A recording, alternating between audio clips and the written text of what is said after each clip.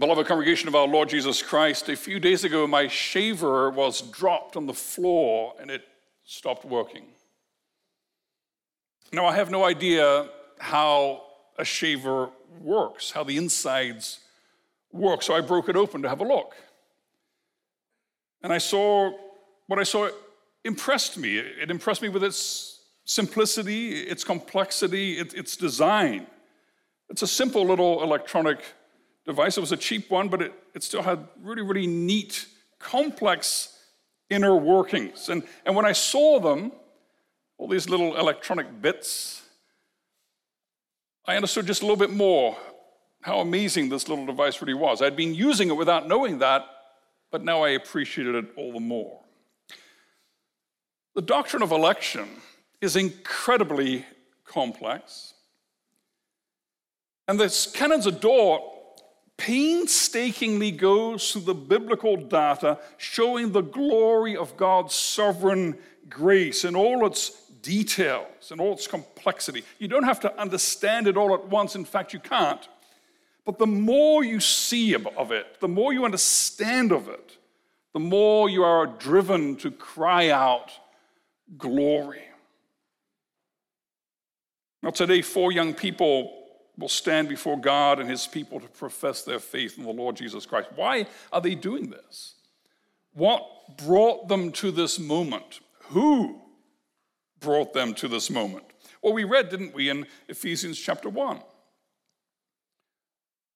Verse 3 to 5, blessed be the God and Father of our Lord Jesus Christ, who has blessed us in Christ with every spiritual blessing in the heavenly places, even as he chose us in him before the foundation of the world, that we should be holy and blameless before him. In love, he predestined us for adoption as sons through Jesus Christ, according to the purpose of his will.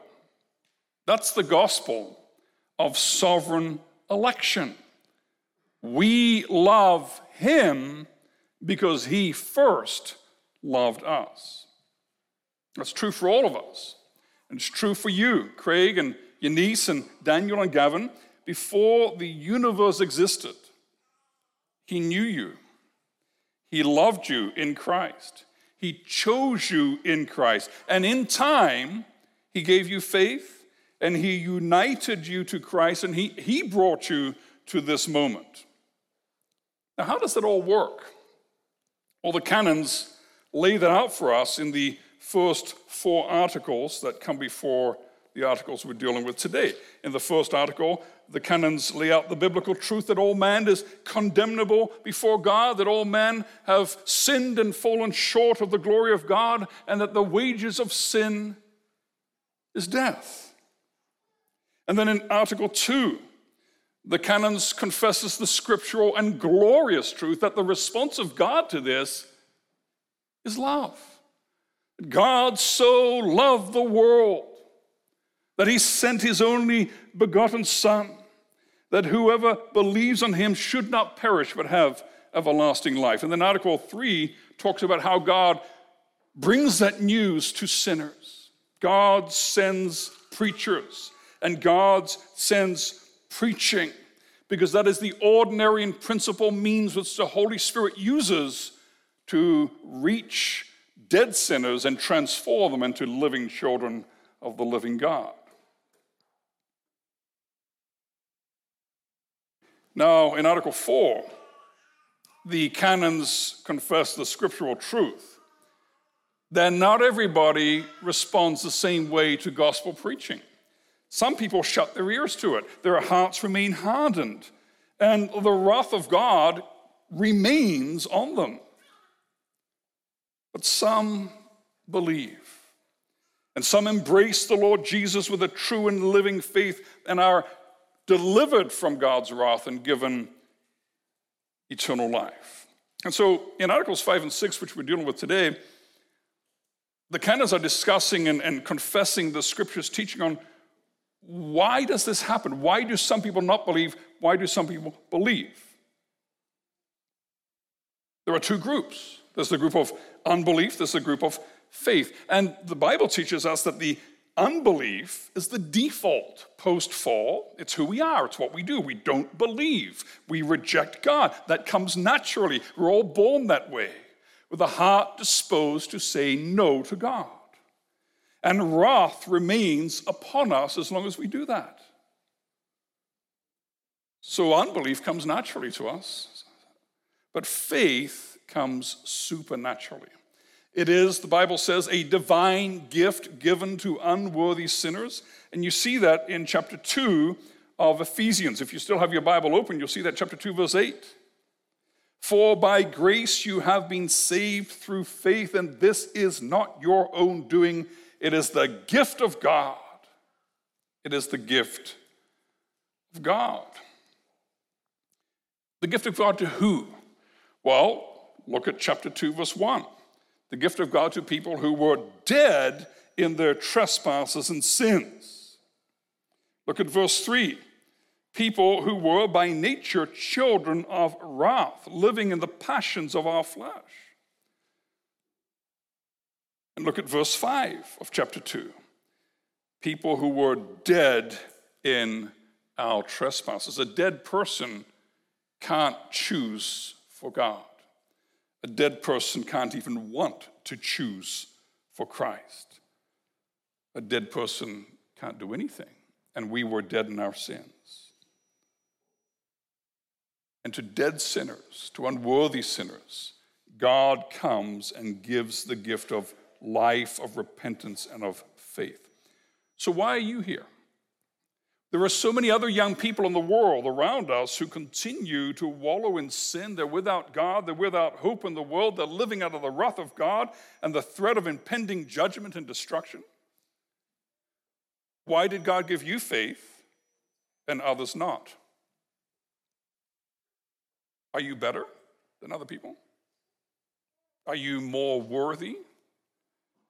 Are you just really smarter than other sinners so that you decided to choose for Jesus?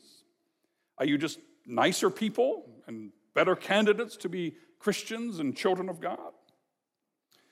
Well, there's no explanation in humans. The explanation we have in Ephesians chapter 1. The explanation is in God. And in Ephesians chapter 1, the Holy Spirit lifts the veil between earth and heaven, between time and eternity, and he gives us a glimpse into the eternal decrees of God. And that glimpse is terrifying and beautiful at the same time. It's kind of like being on top of the tallest building in the world, outside on the roof. An amazing view, but a rather frightening experience at the same time. Now, we sang Psalm 33, verse 4, just before the sermon. The Lord looks down upon the earth. He observes. He knows the nations. He molds their hearts. God doesn't know like we know. God doesn't wait to see, to learn, to react. God knows all from eternity. And for us, eternity is in the past. It's before the creation of the heavens and the earth. But God lives in one continuous, eternal present. He sees all of time before him at the same time. At every moment, he sees it all. He knows it all. And before the world was created, God saw the mass of fallen humanity, and God saw the great numbers of sinners who would reject the Christ, and God decreed, as we read in Article 6, God decreed that he would leave them in their own wickedness and hardness of heart by a just judgment. Scripture says, 1 Peter 2, Scripture says they stumble because they disobey the word as they were destined to do. But God also saw you in all your unworthiness. He saw you dead in your trespasses and sins.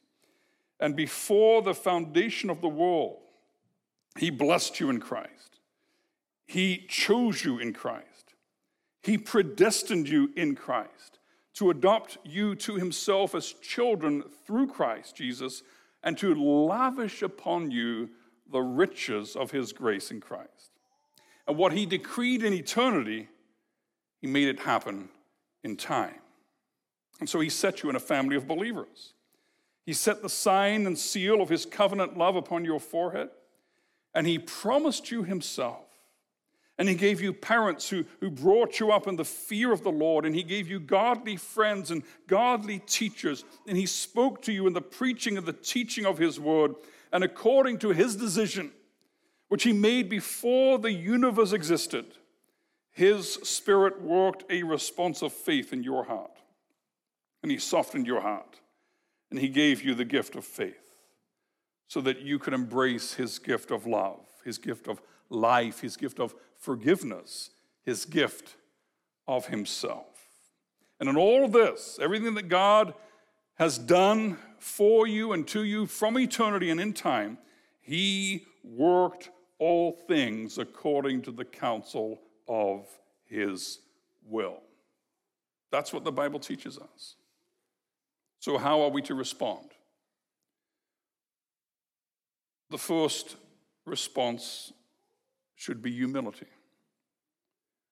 Why me, Lord? I'm just as much a sinner as anybody else. Why did you choose to love me? Who am I? A true Christian is a humble Christian. Who am I? I know unbelievers that are a lot nicer than I am sometimes. Who am I that God would set his love upon me? And the second reaction is worship. Did you notice as we read through the chapter how much, as Paul goes through the details of the glorious doctrine of election, how much he just bursts out into praise? Look at verse 6. If you still got your Bible open, look at verse 6. To the praise of his glorious grace. Look at verse 12. To the praise of his glory. Look at verse 14. To the praise of his glory. When we have the black box of election broken open a little bit and we get to see a few of the complex details, it incites us to wonder and to praise, to glory in our sovereign, electing, loving, forgiving, saving God. And then finally, knowing and understanding the doctrine of election gives us immense comfort. And it's immense comfort for you, for young people. You're going to face a lot of stuff in the next years as you continue to live your lives for the Lord Jesus Christ. You're taking up your cross. You're denying yourselves. You're following him. And it is a path of self-sacrifice, of denial, of suffering to follow the Lord Jesus Christ. And there will be times when you're going to wonder, is it worth it? And there are going to be times when it's hard to keep going. And the comfort of the doctrine of election is this, that God has begun this good work in you, and he will bring it to completion. Your profession today is the culmination of the working of God from eternity.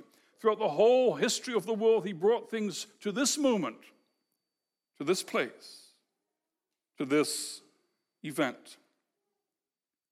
And he began that work in you. He will bring it to completion. It depends on him. It doesn't depend on you. So hold on to that. Hold on to Christ. Hold on to the one of whom you confess that he is your only comfort in life and death, that you're not your own, but that you belong with body and soul, both in life and in death, to my faithful Savior, Jesus Christ. He has fully paid for all my sins with his precious blood and has set me free from all the power of the devil. He also preserves me in such a way that without the will of my heavenly Father, not a hair can fall from my head.